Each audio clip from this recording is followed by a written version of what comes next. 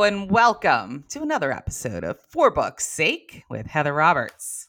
And Veronica Adams of 1852 Media. Yes, and today we thought it might be fun to talk about my mini pony. No, That's what we were talking about before we hit the record button. It was. My mind is still there. For those that don't know. Yeah, go into it. Tell them. So it's very hilarious to Veronica. And it's funny to me too, because Veronica and I have been friends for, 20 some years. Yeah. And she knew me. She sent me through a variety of... I've known multiple versions of Heather, but the one that exists today that you get here on For Book's Sake is the version that has surprised me most over the last 2 decades. Yeah. She's been with me through many eras. And this era is of me owning a ranch in Vermont and occasionally acquiring animals. And so I currently have 13 goats, for those that don't know. And then we board on our property. We have a boarder, and she has 10 horses, 10-ish horses. I don't know. And then she just had a mini pony delivered yesterday. And this little guy is so cute. He's so cute. He's adorable. He's like slightly bigger than a dog. I'm going to put my kid on a plane and just let you have him for like 2 weeks so that he can just experience ranch life and the wonderful petting zoo that his auntie and uncle are currently operating. Absolutely. It's just so funny because, if you knew me when Veronica knew me. This is pretty, I wouldn't say it's a 180-degree flip, but it's definitely, we're at a hard angle here in terms of like Heather today versus Heather 2000 and, I don't know, when did I meet you? 2004, 2003. Yeah. So, this is our 20th year anniversary. How about that? In like a month. We should celebrate. We should. Yeah. Yeah, we met in August. Wonderful. Yeah, because we went to college together. Didn't we meet in August, September-ish, somewhere around there? I feel like it was the fall semester, yeah. I don't know. Some of those years are fuzzy. Yeah, true. And not just because of how long ago they were. Yeah. Very true. Very true. So, laundry room floor swimming and all of that. Beach swimming, which is not what you think it is. No, has nothing to do with what people, Yeah. There's a lot. We have a lot of history here. So yes, we do. If you ever want my, past stories, that Veronica's the girl to go to. Except she locks it down like a vault, as she should. But unless enticed otherwise. There's always a price, right? Yeah. Well,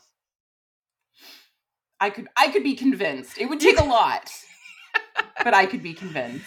I'd be fine as long as I got a, portion of the proceeds, whatever. Yes, always. Yeah. Okay. Then we're good. Always. But it's been an interesting couple of decades. Yes, it has.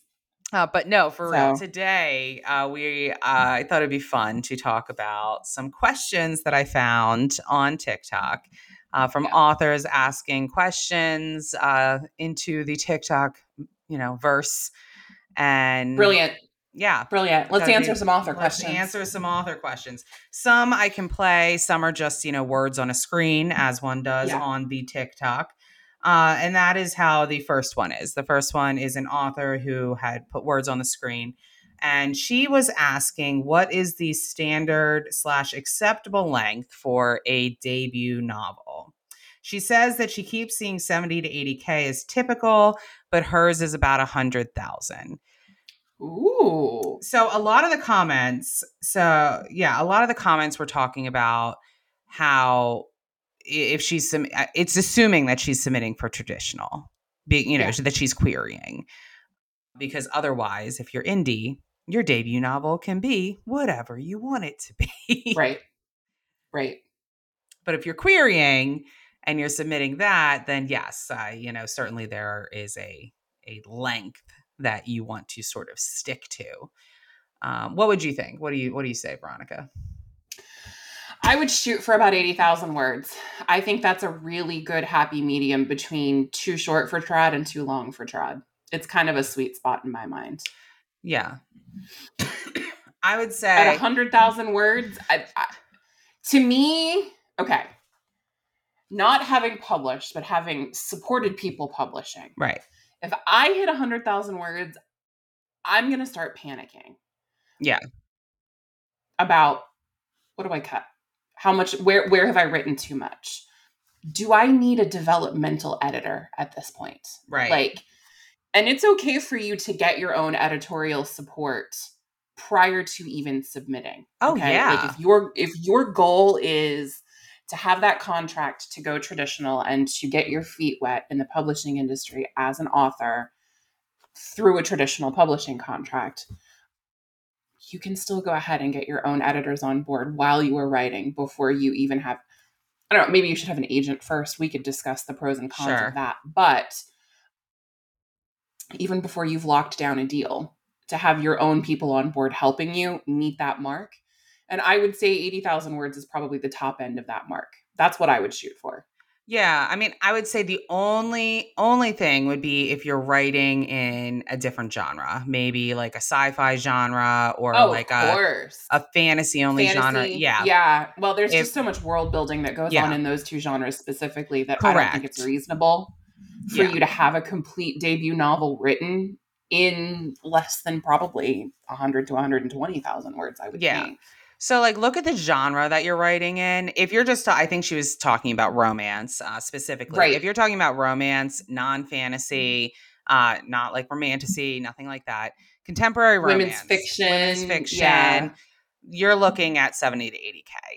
Because over that, what it just really industry standard is what do you need more than that for? You're not world building. You're not, you know, there's not a purpose for it. And if you look at your manuscript with a critical eye, you probably could find things to cut out that do not move the story forward, pacing things that aren't, you know, flowing well. You could probably find something. Now there might be scenes you love, descriptions and right, exactly. Just because you love them, put them as bonus material. Take them out and put them as bonus material. You know, like you do not need to have it if it doesn't move your story forward, and it's just something you love. Then that's another option. You could take that out. Okay. You've made a really great side point I want to emphasize for everyone who's listening. Like that material that you're cutting, if you have, like, okay, let's say everyone's in this situation, right? I've written 100,000 words and I'm not publishing in fantasy or sci-fi or any of the other genres where a lengthier debut novel would be more than acceptable. Sure. All the stuff that you're cutting, save it. Don't just delete it. Oh God, don't delete it. Cut it out of your cut it out of your document, cut it out of your manuscript, and set that to the side. And like you said, let that be bonus material or content that you use for marketing later on. Exactly. And you know, you may your trad deal, if you get one, is likely for 7 years, 5 to 7 years. That's industry standard. Generally 7. And, you know, after 7 years, you think that sounds like a long time, but it's shockingly not. And after that, it comes back into your hands. And the question is, what do you do with it? Well, guess what? You can rework it, pull those old scenes, throw them back in there if you still desperately love them that much, right? Yeah. And re-release it with additional expanded content. So now suddenly you have another reason why maybe your fans would want to go and purchase that book again, right? Yep. So don't delete it. Oh God, don't delete it. Yeah. No, it's a benefit to have written more, I think, even if you end up having to make some really difficult hard cuts in order to polish up that manuscript the way you want it to pitch it and or query it. Yeah. Okay, so I'm gonna play another TikTok. This is from Clara Moon Author. Let's see, we're playing it from my phone because, you know. Question for all authors out there. What is your ratio of people who sign up to be an ARC reader and you give them a free book to those that actually review it? Because mine's really bad. She then says in the comments, man. Yeah, she says in the comments that her experience was that she had 50 sign up, which is a great number, right? Yes. 40 of those downloaded. So I'm assuming on BookFunnel or BookSprout or one of those other somethings. And only 7 reviews. So 7 out of 40 is what I look at. I don't look at 7 out of 50 because only 40 actually downloaded it. So that's not great. The comments are all over the place. Some saying 5 to 10%, some saying 50%, some saying 90%. So my take on this is the more strict you are with the requirements of your ARC team, the higher your percentage is going to be. Yeah, absolutely. I could not agree with that statement more. It is about how you manage the group of people who have volunteered to review for you as an early reader or an ARC reader. So if you have, let's say, 50 people in your ARC team, this sounds to me like it was more of a sign up. So if you have 50 people signing up to review an ARC, you send it out without any sort of rules other than, hey, give me a review. Please write me an honest review. Right. And there's nothing else, then yeah, you're probably going to get something. There's no carrot or stick other than the book. Right. But if you have an ARC team that you create and you say, hey, you have to review this in order to stay on the team, or give me a valid reason why you cannot. DNFing is a valid reason. Yep, absolutely. I didn't like the book. Valid reason. Not every book is going to be for every reader, and I didn't connect with it. Something happened in my life that prevented me from being able to read this book after I downloaded it. Life happens. There's a million valid reasons as to why you cannot go through. Communication is key. So communicating why you couldn't fulfill that ARC, review, fine. But outside of that, you then have to kick that person off your team if they do not communicate and they do not, provide a review. Then why are they there?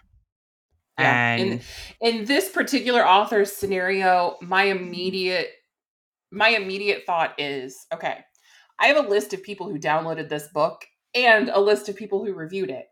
And the people who are on the list of downloads and not on the list of reviews are going to get an email from me saying, 100%. Hey, thank you so much for downloading my ARC.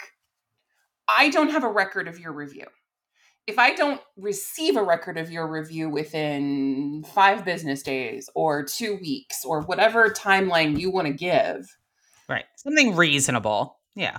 I am going to remove you from all future opportunities to review my books. Period. Done. And you'll be surprised how many reviews will show up after an email like that.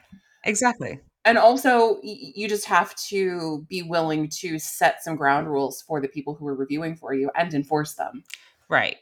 And it's not you being mean either, because if someone, emails you back and says, oh my God, I downloaded it and then my mother went into the hospital.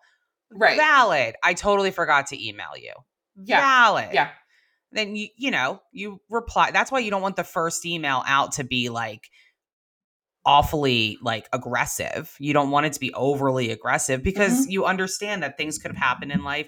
It's very possible some of these people did actually read your book and just forgot to post the review. That happens all the time. They think they did, and then they go back and check and they're like, oh, I totally thought I did that already and I didn't. So, you don't want that first email out to be, you're the worst person in the world. Because also, why don't treat people like that? Don't treat people like that. But, send out a nice email. There has to be boundaries. You're not just giving out free books for fun, right?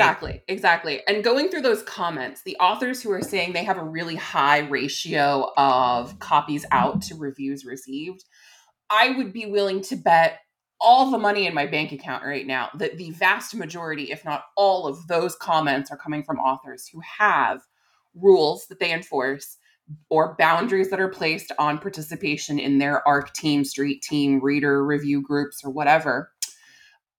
And that they follow through with whatever uncomfortable things have to happen when it comes to maybe removing people from the group or blacklisting people from future review opportunities. And listen, it's not saying, you're a terrible human because you didn't review my book and you didn't reply to me. Right. No, but at the same time, you don't get another one.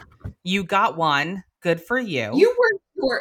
Yeah. I'm going to use some language here for the kiddos, okay? Go for it. You worked your ass off to write this book, okay? Yeah. And you're already giving away copies for free just to get some reviews. Like, you don't need the people who are going to take those free copies and run. Like, the least they can do is leave you a review. And well, the least they can do is communicate with you. Yeah.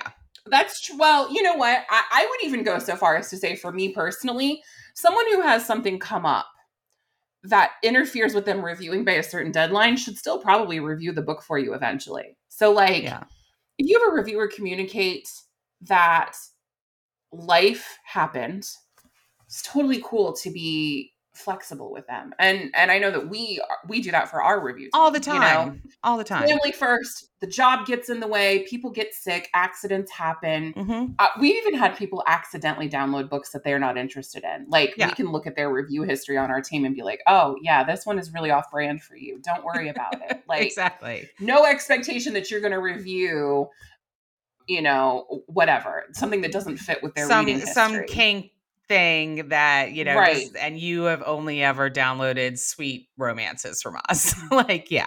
But I always ask, do you want to be removed from the expectation that we're going to get a review from you for this? Or is there a date in the future where we can expect you to have the time to review this book? Yeah. Because, authors work so hard. They really do. And, if it's a DNF, fine, it's a DNF. At least you tried. I am always willing to accept that a book just wasn't for a reviewer. Yeah. That's always a perfect excuse in my book. And it's not even an excuse. I tried and it didn't fit. Because it happens a lot. Right. I mean, it happened to me this week. It really does. Oh my God, it did, y'all. And we shouldn't talk about that. I mean, I could talk about it without giving away the book. I'm not naming names or dropping titles, but no, I'm not.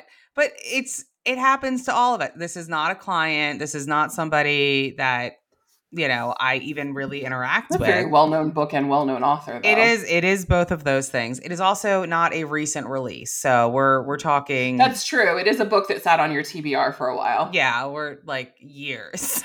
So this is an older book. Uh-huh.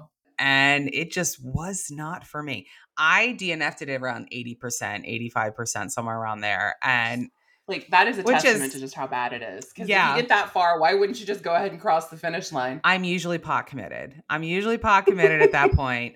But what I did was, because I got to a scene where I was like, that didn't just happen. Like, that was not the scene. And I got out of the book and I went to the reviews, as one does. And I had to see if anybody else felt this way. Because this book had, I won't say exactly how many reviews on the Zon, but over 10,000. Okay. Because it's an older book, right? And very popular. And the large majority of the reviews were very positive. And I was like, how? And so I went to some of the more critical reviews, and it was, they felt what I felt. And they also talked about the scene that made me DNF the book. I have read some things. This wasn't even all that like crazy, right? Like, it wasn't it wasn't like it's like this is not some sort of taboo niche where you maybe didn't have the correct expectations for what you were getting into. Absolutely. This is a pretty straightforward contemporary romance, maybe dark romantic suspense elements, like maybe a little dark. There was an attempt at being slightly dark, I'll put it that way. But I knew some consent issues, maybe not non-con, but maybe a little dub-con. I've read dub-con. I've read non-con. I've enjoyed scenes from authors who've done those things. Mm-hmm. That this was not one of them. So my point being, you can read all the things. I mean, how many books have I read? Oh my God, over the past, years, since thousands. I just can't even. You can still read something that makes you say, absolutely the fuck not. And this does not deserve another ounce of my attention. Yeah. And put it down. And that's fine. That's the only time I don't give myself permission to DNF something is when it's something I'm working on for a client. Yeah. If I've given a client my commitment to proofread something or beta read something or proof listen to an audiobook or something like that, those are the only times that I do not have permission to walk away. And if that's the case, and I feel like DNFing, that certainly is feedback that I'm going to be providing to the client. 100%. I'm going to very gently tell the client that, like, as their publicist and marketing support person, here are all of my recommendations. But as just a reader, here are some things that I had trouble connecting with. Yeah. So, I mean, it's very possible that you will get people on your ARC team who've responded to an ARC that just don't like the book. That's fine. Yep. You know, like I was saying, I absolutely loathe this book, but there are tens of thousands of people who fucking loved it. So good for them. I'm super glad they loved it. I did not. So that's the whole thing. What is my yuck is someone else's yum. But at the same time, you need to address things that might be problematic. So there's that. But yeah, as far as ARC teams go, the general rule of consensus, or the general rule that you should follow, I think anyway, is to be understanding and kind because we're humans, right? But also set boundaries because you're not running a library. Yeah. So. And if you have no boundaries, you can expect to give away or to have 50 signups, give away 40 copies and only get 7 reviews.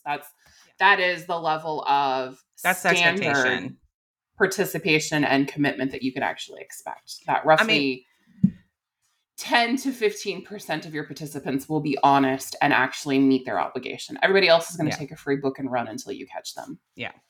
I had a client once who sent, it was an ARC to like, I don't know, 300 people who had signed up from the newsletter. Oh yeah. She just was like, her goal though, she did not have expectations that every single person was going to review it.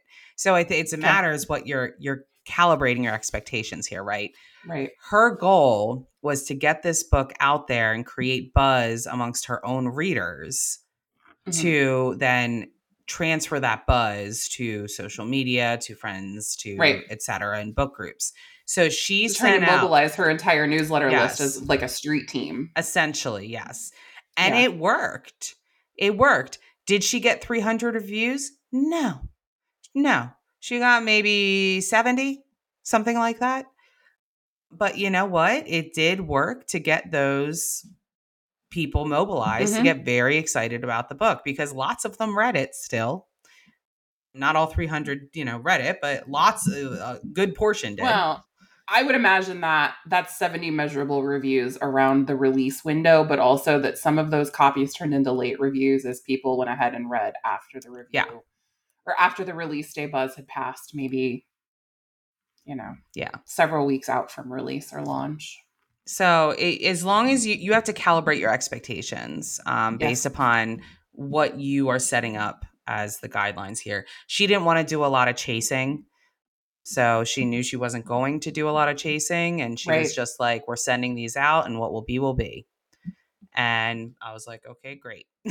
So that's one way to do it. That's one way to do it. But if you are expecting every single person to actually put up a review, then you need to, one, communicate that from the get-go. And two, follow up with these people. That's just how it goes. So and be willing to remove some of them from the inner circle, from the list of people who are eligible to review for you. Yeah. It feels bad. It does. Enforcing that boundary, but it's necessary for your business. All right. So let's go with the next one. Okay. I have a quick question. Just a quick question. How do some of you release your books so fast? What's your secret? Don't get me wrong. I know we all move at our own pace, and whatever pace works best for us is the best pace. But I just want to know how you do it. Because I'm sitting here on like, how many years has it been? 3? Since I first wrote the first draft of A World of Power and Ruin. And I'm still editing it. Granted, I did do a lot of rewriting, and I still have a lot of rewriting within my edit to do. She's giving I know a I probably confused will face. never be able to move as quickly as some of you do, and you guys are seriously amazing for that. I see so many of my amazing author friends being like, book 1 release, book 2, book 3, book 4, and I'm just sitting there like, hang on guys, it'll be here soon. Truthfully, I just think you guys are amazing. So yeah. She's certainly, I think, okay, so it would appear to me that this particular author, her name's Ashley Bachman. She is writing a debut novel, right? Like she's not published before, and it sounds to me like she's trying to go trad. That would be my guess. So yeah, how do authors write so fast? They're self-publishing, number one. So they're not constrained by the traditional publishing timeline, which is lengthy. But also, I would say that this is, I feel like this is somebody, no shade to her at all, obviously. Right. This is somebody It's a great question. Yeah, who's at the beginning of their career or, hopeful career, right? And I feel like that's asking, it's the same sort of concept if you were to go into any career, like even when we were practicing law, right? And when I was a baby lawyer, I would look at, more experienced attorneys and be like, how did they write that brief so fast? And I'm over here like researching and studying, like it's taking me days and they can do it in like 2 hours. Yeah. How do they do that? It's just experience, right?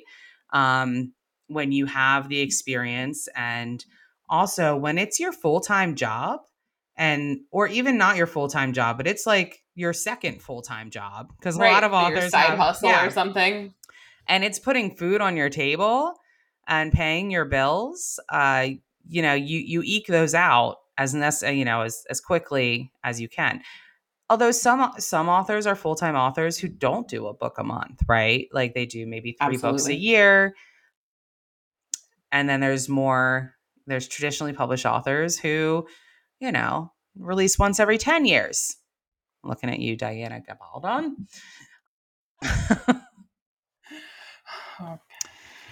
Love her. I probably just butchered her last name, but absolutely love her. I thought you were going to say George R.R. Martin. I mean, he's the other offender, the large popular offender, right? I'm still not over what HBO did to that series, but oh god, it's terrible. Neither here nor there. But yeah, I think it really, when you're talking about traditionally published authors and self-published authors, I feel like there's a very big gap there when you're talking about how fast do people write. Yeah. But there's also a personal gap there too, because some people just write faster than others. Yes. I'm also okay. The first thing that popped into my head when I heard her talking on the video was, well, some people use ghostwriters. Yeah, they do. Some people do. So like there are authors out there who are experienced and have the skill to be prolific to the tune of 1 manuscript every 30 days. And they just literally are cranking out, based on whatever genre or genres they publish in, somewhere between, I would say, 40 to 70,000 words in 30 days. And they have an editor set aside dedicated to doing the amount of editing or the type of editing that they need based on their experience and growth as a writer. And they have beta readers and proofreaders for feedback and, all of the really common critical errors in formatting and things like that. And it's literally almost an assembly line like process for them. They have a system. Yeah. Yes. Yeah. And they can literally start to finish, crank out a whole book in 30 days or 45 days or 60 days, whatever their system is. And then there are some authors out there who are, and I don't mean this in a critical way, because it's a completely legitimate business practice. They hire people to outline for them, or they hire a ghostwriter to fast draft a very baseline manuscript that they then go back and fill in. Or some of them are paying ghostwriters to write the entire thing, and then they are just going over it and maybe doing the editing themselves or adding their voice to it in places where it needs a little bit more authenticity to sound like their work. Right. That happens all the time. Yeah. All the time, in all genres. In all genres. And it's, as Veronica was saying, it is a completely legitimate practice. I know some authors are very anti that, Yes. That it's a controversial topic. There are some people who approach that with like moral superiority or who question it on an ethical basis. And I get that. Yeah. But it's a common practice and it's widely accepted. And there are a lot of trads out there who will publish ghostwritten books. Yeah. There are a lot of trad authors who are not really who they say they are. They're ghostwriters. They're called packaged authors. And there's a lot of, and that's when they're done trad, is when they're called packaged authors, because the person doesn't actually exist. It's literally just a creation of the publisher. And there, you would probably be surprised as a reader by finding out that some of these people don't actually exist. Right. So there's that practice. Yeah. So some people are using ghostwriters. Some people are just naturally gifted and able to, crank out a book every 30 days, every 6 weeks, whatever. Some people are writing shorter books than yours. Yeah. Okay. I don't know this author. I don't know what genre she's writing I don't either. You can write a novella and in some genres sell it as a novel just because it's right there on the line between like short story 30 and 40. Full-length. Yeah. Yeah, exactly. Yeah. And it also, some authors, maybe they started their career and they were only writing 3 to 4 books a year, or maybe it took them 3 years to write their first book, like this particular author. And then they were like, oh, okay, I get how this process works. And they can then crank out another book in 6 months. And then it goes shorter from there and shorter from there. So, it can be possible to increase your writing time. Right. Writing your first book, I imagine I wouldn't be surprised that took, 3-4 years for some people. Because there's also a lot of sort of self-criticism that goes into that first draft of your first book. 100%. There's, it's a big leap to be from, you're a writer, but you're not a published author. And it's a big leap from to publish that, to be able to put yourself out there in that way. Exactly. And if you've never been vulnerable with your creativity before, this is the first time you're really opening yourself up to criticism and feedback for how your imagination works. And, whether you are intellectually creative or emotionally creative, like what's your style and your spin, and like that's intimidating. Very. It can really take you a lot of time to work up the courage to go ahead and publish and make yourself vulnerable in that way. Especially because when you publish it, it's not really yours anymore. And I say that it is not. You have to separate your emotions from it, because now people are going to take it and rip it apart. Some people are going to take it and absolutely love it. And you have to be okay with both scenarios. Yes. And if you're not okay with both scenarios, that's going to be a very hard road for you. You have to be willing to have 10,000 reviews on one platform and still have people finding your book 5 years later and DNFing it at 80%. Like, you have to be willing. You have to be okay with that. Yeah. And I don't hold it against that particular author. I really don't. I think that she was trying to write to a market at that particular time. I'm still talking about my own experience. She was trying to catch a wave, and I'm reading it now after the wave has been caught and already fizzled out. And it's just bad. Anyway. Yeah. Let's go on to the next question. Yes, let's.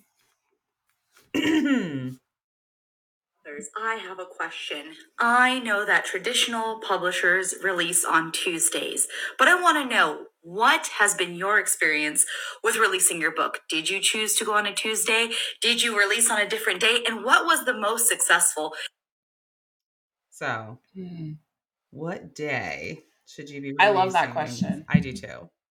I love that question. This question has a pre-December 2022 answer and a post-December 2022 answer. Sure it does. If you ask me. It does. I agree. It totally hinges on whether or not you were trying to hit a bestseller list with your new release. Period. Tuesdays are the big trad days. A market thing. And indies also will release on Tuesdays to hit a bestseller list. Yeah, that's why people are releasing on Tuesdays, is to try to hit a bestseller list. But if you're an indie and you're not wide distribution and you don't have now post December 2022, even with the recurrence of the USA Today bestseller list, yes, they are now just back up pre December 2022. Yeah, I should have explained that. Thank you. Yeah, no worries. Pre December 2022, the USA Today bestseller list you could hit as an indie just by selling very easily. Yeah, maybe on the low end, I've seen 4,300 books in a week be sold. Ebook. I've seen sales that start with 4,000 plus sales. Yeah, be sufficient to hit the list. Depends on the week, right? Mm-hmm. Totally depends what else is releasing. However, you were able to do that. Then they got rid of the USA Today best-selling list, and then they recently brought it back. I think it was at the beginning of June, something like that. Something like that. It's very, very recent. Very recent, June 2023. However, as we record this in the last week of July 2023. Yes. However, there's a caveat in that now it is apparently a trad list. I mean, it is. They are not counting the books the same. You need to have wide distribution, which was always true, but now you need to have, it's a combination of paperback and ebook calculation of sales. You used to be able to hit the list with ebooks only. Yes. So now, which was a big win for indies. Huge win for indies. Now that is not the case. You can still sell, say, 6,000 ebooks in a week, and you will not hit because you did not have the paperback sales. And the paperback sales need to be, in indie bookstores and like Barnes and Noble, Books A Million, and they need to be. You have to either be working on your own distribution of physical copies, or you have to have some sort of distribution agreement into brick and mortar retail stores to hit this list now. So I believe that the only indie book that did hit the list as of recently was Haunting Adeline by H.D. Carlton. And that is because of the huge popularity of that book, that she did get it, put it, for distribution paperback wide. And that is why she's been able to be represented there. But that is not a normal occurrence. So yeah, that's why Tuesdays happened. Outside of that, so if you know that there's going to be a ton of books releasing on a Tuesday that are traditional, right? At this point in time, I wouldn't necessarily pick a Tuesday. I mean, you still can. Tuesdays are crowded. If you're in KU, you better be picking Friday. I mean, Friday for KU. That is you. Yep. Thursday or Friday. I like Thursday too. Yeah, Thursday's okay. Good. Thursday or Friday for KU. KU gets a huge spike over the weekend. People are at home. They're reading more. A lot of KU readers read over the weekend. Friday, great release day for a KU novel. Yeah, totally. So, I think that's and honestly, this can be a question that I think has a very brand specific answer to, because I'm thinking of an author that I work with personally, who is currently on a schedule. This is a pre-planned series, okay, in a hybrid genre. These books are they're romantic urban fantasy meets paranormal women's fiction, kind of para-cozy mystery, sort of like, okay. And there is no day of the week that these books release. They release on the specific date every month. Okay. Because the author is in a production system. She's got her assembly line process set up. She writes her manuscript within 28 days, like 4 weeks, goes to the editor, and then, formatting is done and uploading happens on the first day of the month for publication on the 5th day of the month or something like that. Okay. And the day of the week is irrelevant. Yeah. You're going to get a new book in this series on the same calendar date every month. And that works for her. She's selling them like hotcakes. They fly off the shelves. Yeah. I don't care for weekend releases because everybody's already reading the new stuff that came out the week before. Yeah, I don't care for weekend releases either. I really don't like them. So as a general rule, I would stay away from Saturday and Sunday. But otherwise, you really can't go wrong Monday through Friday. as long as you know that if you pick a Tuesday, it's going to be crowded. Yeah, I would say that Wednesday does seem to be a little bit of a slumpy day for releases. It's a hangover from all the Tuesday new releases. Yeah. So Monday's fine, Thursday's fine, Friday's fine. Those would, if you're doing a wide release, Monday's great. Thursday's great. Get out in front of the trads who are releasing on Tuesday and drop your book on a Monday. Absolutely. So I would say that that's general good rule of thumb there. So, and also look and see if you can figure out what's releasing around your date. Yeah. Because if there's some monstrous release that everybody's going to be talking about on the day that you want to release your book, maybe don't release it that day, because it's just going to be buried. All your promo that you're paying for, that all the promo you're trying to do, it's just not going to be able to rise above the noise of this other, monstrous release. Okay. I mean, should we keep going? Yeah, if you've got more questions, let's keep going. I have a couple more. This is a long one, though. I know. I'm looking at the record clock. We've been talking for quite some time. Absolutely. Is anybody still listening?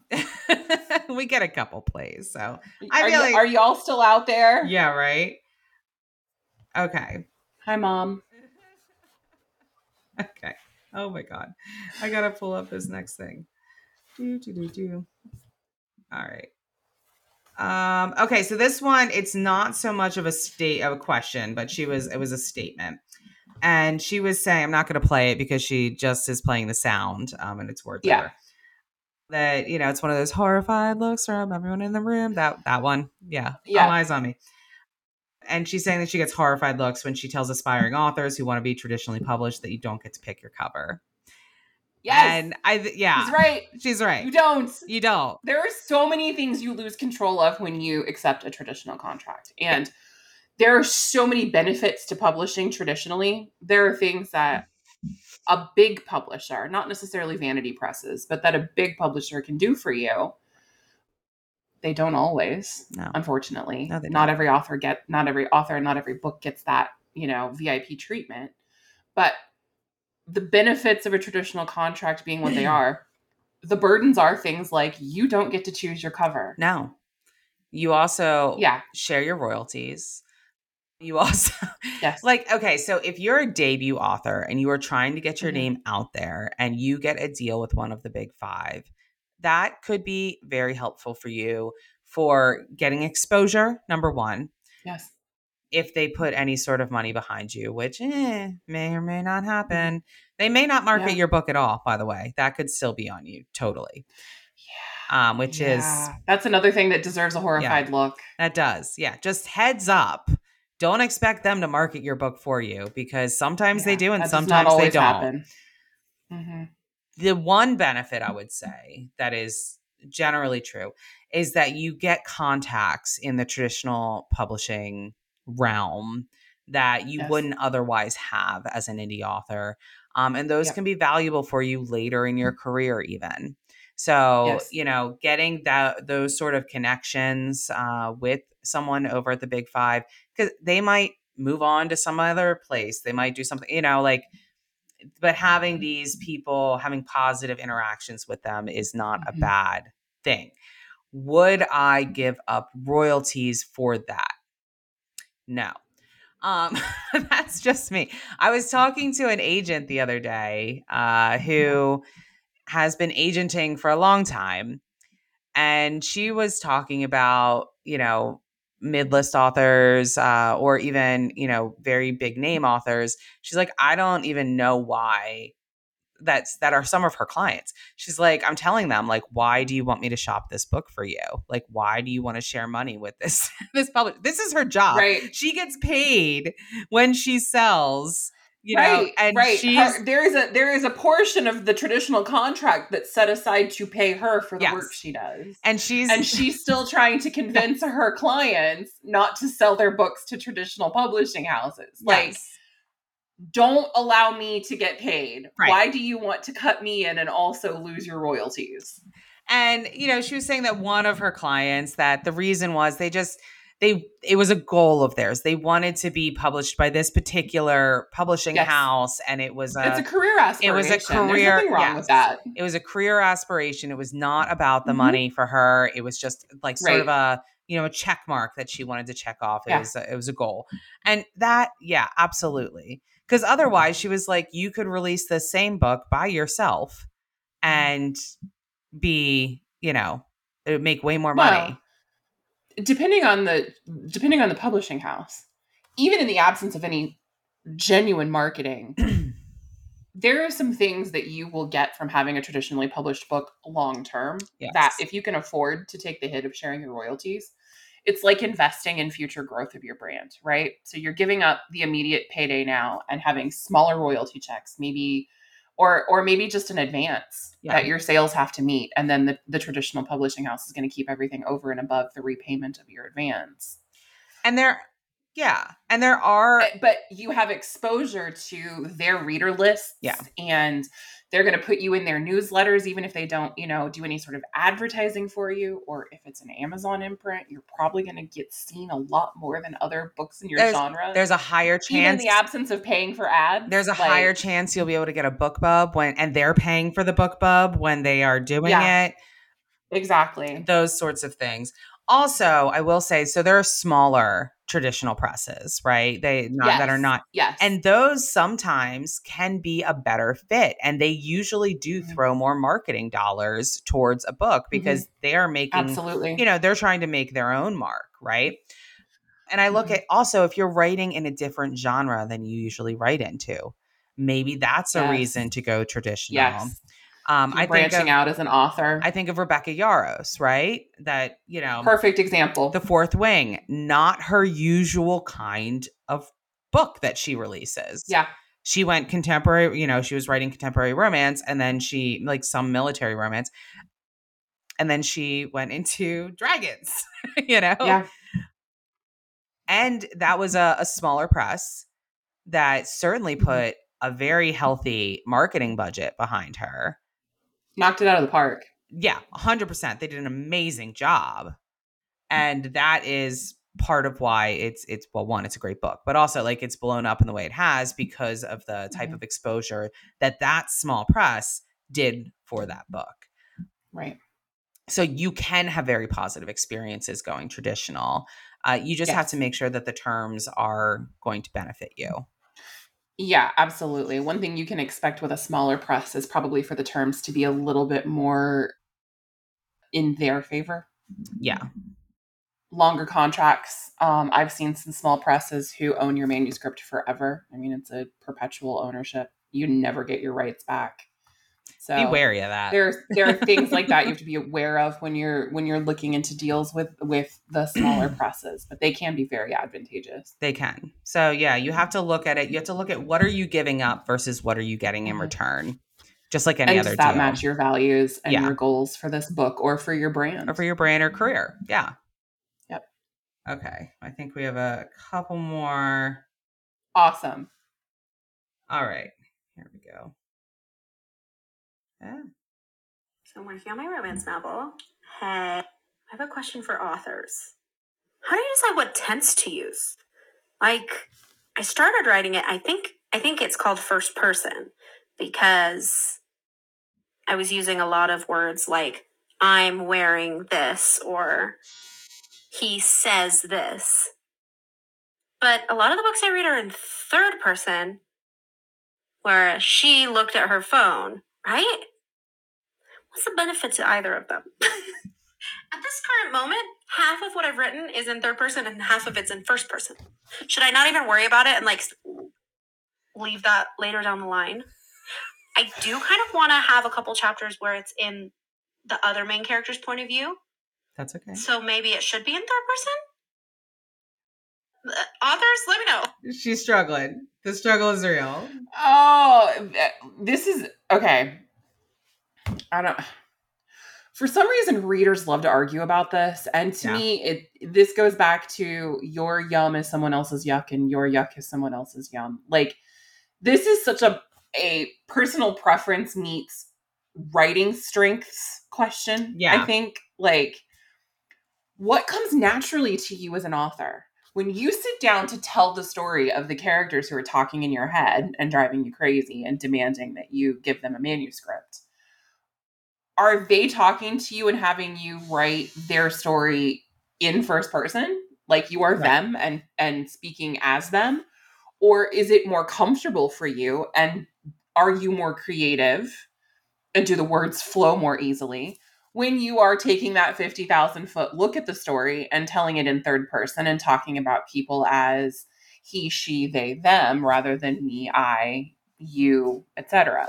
I will say, I just want to interject here real quick and talk about, so there's two different things we're talking about here. We're talking about point of view, which would be first person, second person, third person, which is really first versus third, because nobody's writing in second tense. Just nobody's doing that.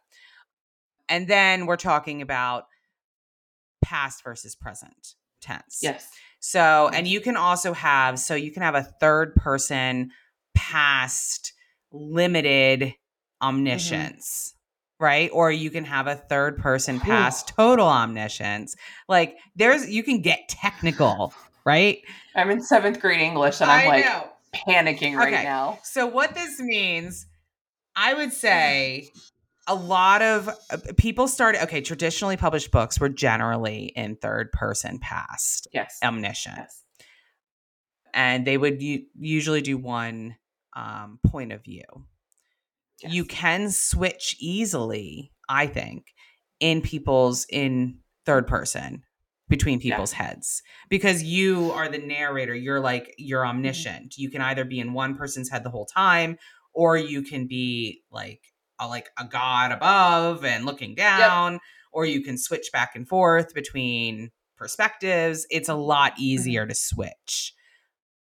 And what I mean by omniscient, you can have that narrator person knowing everything, everything. The narrator does not have a limited view of the story. Yes. Or you can have them have a limited view of the story, and that can provide opportunities for twists and turns and suspense. Or it can be sometimes fun where the characters have a limited scope, but you know what's happening as the reader, because the narrator, third person narrator, has all the information, which means you have all the information, but the characters don't have all the information. Right. And the whole story is you being told, the characters finding out things that you and the narrator are already aware of. Yes. So that can be very fun. So it's like, what is the feel of the book you want to do? I would say a lot of contemporary romances specifically have moved to more of a first person past tense. That has been very popular since 50 Shades of Grey. And I think will continue to be very popular in the future. And although dual POV, dual points of view, the story being told from both the hero and heroine, or both of the heroes or both of the heroines' perspectives, the alternating points of view between lead characters across the board, very popular even in the first person. Yes. And that would be, I went, he went to the store, as opposed to, the other sort of omniscient area. So you just I think you have to decide, what is the feel that you want? What are you comfortable writing in? Because if you're not, then if it's going to be like pulling teeth and you're constantly finding yourself switching, that's not going, your editor's going to not be thrilled. Yeah. What is the most common voice and point of view in your genre? Yeah. Okay. So what has become quite popular in romance is not at all what used to be the industry standard for romance, when almost all books were traditionally published. And the same is true in other genres. And then there are some genres where the old school way of doing things is still very much what's expected and how people get in line when they sit down to write. Yeah. So think about that too. The genre you're writing in is very important, but also, what maximizes your creativity as an author? What is comfortable for you? Exactly. Right. And also, I want to say, there are some people out there, when it comes to tense and stuff, that is just a weak suit for them in writing. That's what editors are for. Yeah. That's exactly what you pay an editor for, is to keep you, is continuity of point of view, and also of either active or passive voice, and also you're blanking. My ears are smoking now because my brain I just had a Mitch McConnell moment. Oh my God. I'm at the podium. I know exactly what I'm talking about, and the words just are not there. But no, yeah, I mean, that is what an editor is for. An editor is to go through and to make sure that what you've written is what, it comes out nicely, and it's readable and is consistent continuity. So that's why it's important that your editor actually knows what they're doing and isn't just a proofreader. Yeah. So, you need an experienced editor. Yeah. Like somebody with like a degree in something, or, that has with done a very long work history in writing and editing writing specifically. Correct. All right. We have one more left. Let's see. I need to ask a quick question of the other authors out there who have published on KDP, Kindle Direct Publishing. Is there a way to set a release date so that on Amazon will not go live until the day that you are ready? Because I know once you submit or publish the manuscript, when you click that publish button, doesn't it take a week to review or more before your book is actually live? And how can you set it so that it doesn't go live until you're ready, that it gets past the review process? Is there a way to do that? If there isn't a way to do that, then how do you handle that situation when you have a specific release day that you want your book to go live? I hope that you can help, because I'm not sure what to do. So, I believe... Great question. I believe she's talking specifically about paperbacks too. Okay. Well, because you can go on and set a pre-order for an ebook. I mean, that is all day, every day. As long as you have your manuscript uploaded by the deadline. Yes. It will go live on the date that you choose, and there's no issues with pre-orders there whatsoever. Right. Which makes me think that she is talking about paperbacks. And I am so sorry, but no. The answer is no. You cannot set a pre-order as an indie author on Amazon. Sorry. Unless they give you some special privilege, which only very few authors, indie authors, get. Traditional publishers do get that privilege. Yeah. That's one of the way that Amazon... your books in KU and still available wide. Yeah. You'll start to learn in this publishing industry that not all people are treated the same. Specifically, traditional publishers get some extra perks that indie authors do not get. And I will say most indie authors. Very rarely will you see an indie author that has the ability to do a paperback pre-order. Right. But yeah, the answer is paperback goes live when the paperback goes live. Yeah. It's in the universe's hands. It's in the Zon's hands. I will say it doesn't usually take a week. It's usually like 48 hours. It can be like 12 hours. Yeah. It can be... I've seen things on Amazon take longer than they should at different times. And there's high usership, like around Prime days or something like that. But generally speaking, a couple days. Yeah, it's a pretty short window. So I would my suggestion is to set your pre-order date for your release on your ebook. And then a day or two before, even like 3 days before, submit your paperback to go live and press that button. It'll go live somewhere between a couple days, maybe before your release or after. So, there's that. It could go live the same day you submit. It could go live the same day you submit. But the goal with that, and the reason I say to do it a couple days early, is because then your early reviewers can go and put their reviews on that paperback. Yes.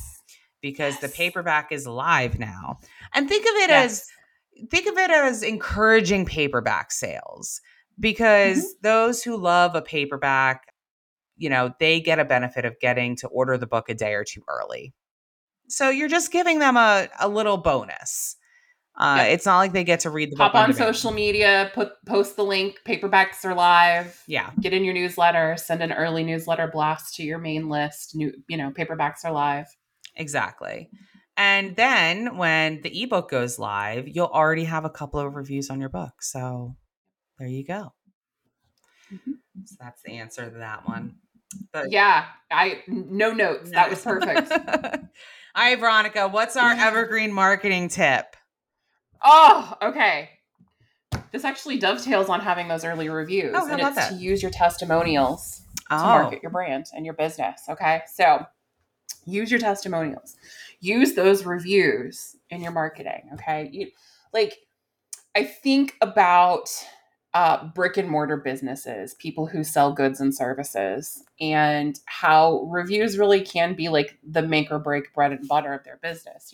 I'm always willing to do business with someone who's new to me when they have really great reviews from other people. Yeah. I always get a little wary about doing business with someone when their reviews seem questionable and there's a lot of, mediocre or negative feedback. But this, I think, is nothing but a benefit to authors when using your reviews, your testimonials, because I think a negative review can sometimes contain information that will only help you target the right readers. Okay? Absolutely. This reader did not like this book for X, Y, and Z reasons. Are you a reader who really appreciates X, Y, or Z? Maybe you should try my book. Yeah. Absolutely. So don't count out the power of your testimonials. That is use those reviews, whether they're 5-star or 1-star. Yes. Use them. I totally agree. I think testimonials and using them are absolutely a key point or a key part of any marketing plan. So absolutely. Love it. Well done, Veronica. Thank you. All right. And we've kept you long enough. It's a wrap, folks. It's a wrap. This has been a long one, but I think a good one. We touched on a lot of good stuff. So until next time. From many horses to 1-star reviews. Yes. That's how we do. All right.